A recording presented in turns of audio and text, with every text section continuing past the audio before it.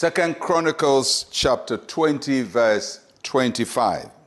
When Jehoshaphat and his people came to take away their spoil, they found among them an abundance of valuables on the dead bodies and precious jewelry, which they stripped off for themselves, more than they could carry away.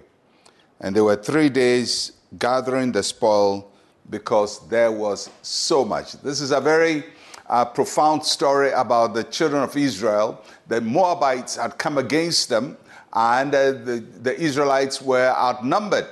And King Jehoshaphat sought the Lord, and eventually he went into battle with worshipers leading the battle, praising the Lord, singing his faithfulness. And as they worshiped the Lord, the angel of the Lord went ahead of them, and the Moabites started fighting against each other. So instead of Israel fighting in the battle, they went in to take the booty of the battle. Sometimes God has a way of giving us victory in unlikely places. And here we see that they didn't go to fight, they went to find. I don't know about you, but I think that's something good to be excited about. That sometimes you go in and you don't go into fight, you go into find. And you just realize that the thing that you were so worried about, God has already gone ahead of you to fight for you. In this year, may the Lord go ahead to fight for you, that where there is a fight, you will find. And you will find the goodness of the Lord, and you will find the abundance of the Lord. And the passage said that when they went in to find what has been made available to them, it was more than they could carry. In other words, it was excessive.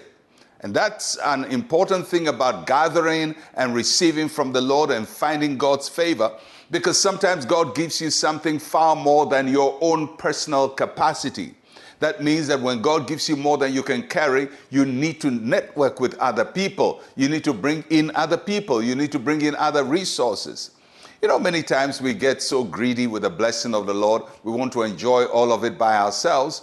But if it's too much for you, then you must share it with somebody else. If it's too much for you, then you can call on somebody else to come and be with you.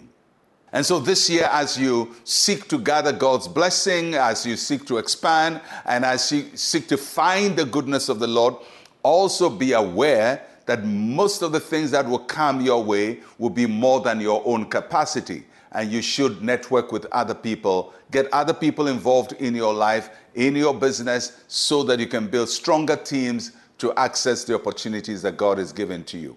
And the third thing we note about this incident is that they gathered for 3 days. They didn't just gather one day and it was over. Sometimes God blesses so much, but it takes time to fully rein in everything that God is giving to you. You know, sometimes we want things to be done instantly, and there are times that things happen instantly in our lives. In a very short time, things begin to happen. But most of the time, both in the Bible and in our lives, we realize it doesn't take a short time to get things done. It takes days, it takes weeks, it takes months, it takes years. So some things you start this year, you may have to continue next year and the year thereafter. You don't start this year and finish everything this year. You don't start this week and finish everything this week. Things may take days and weeks and months and years and decades. We have to be ready to go the full length of the distance to receive all that God has for us. So you may be like King Jehoshaphat, faced with an army. If you will learn to trust the Lord and sing his praise and go confidently into battle, you may find that instead of fighting, you go to find the booty, the spoil, the abundance that God has left for you. May this be that year where we gather in abundance to the glory of God in Jesus' name. Let us pray. Say with me, Heavenly Father, you are the God of more than enough. By your grace, I will gather more than I can carry in 2023. In Jesus' name, amen and amen. Well, I'll catch you again tomorrow. I'm Pastor Mensa Otabil. Shalom, peace, and life to you.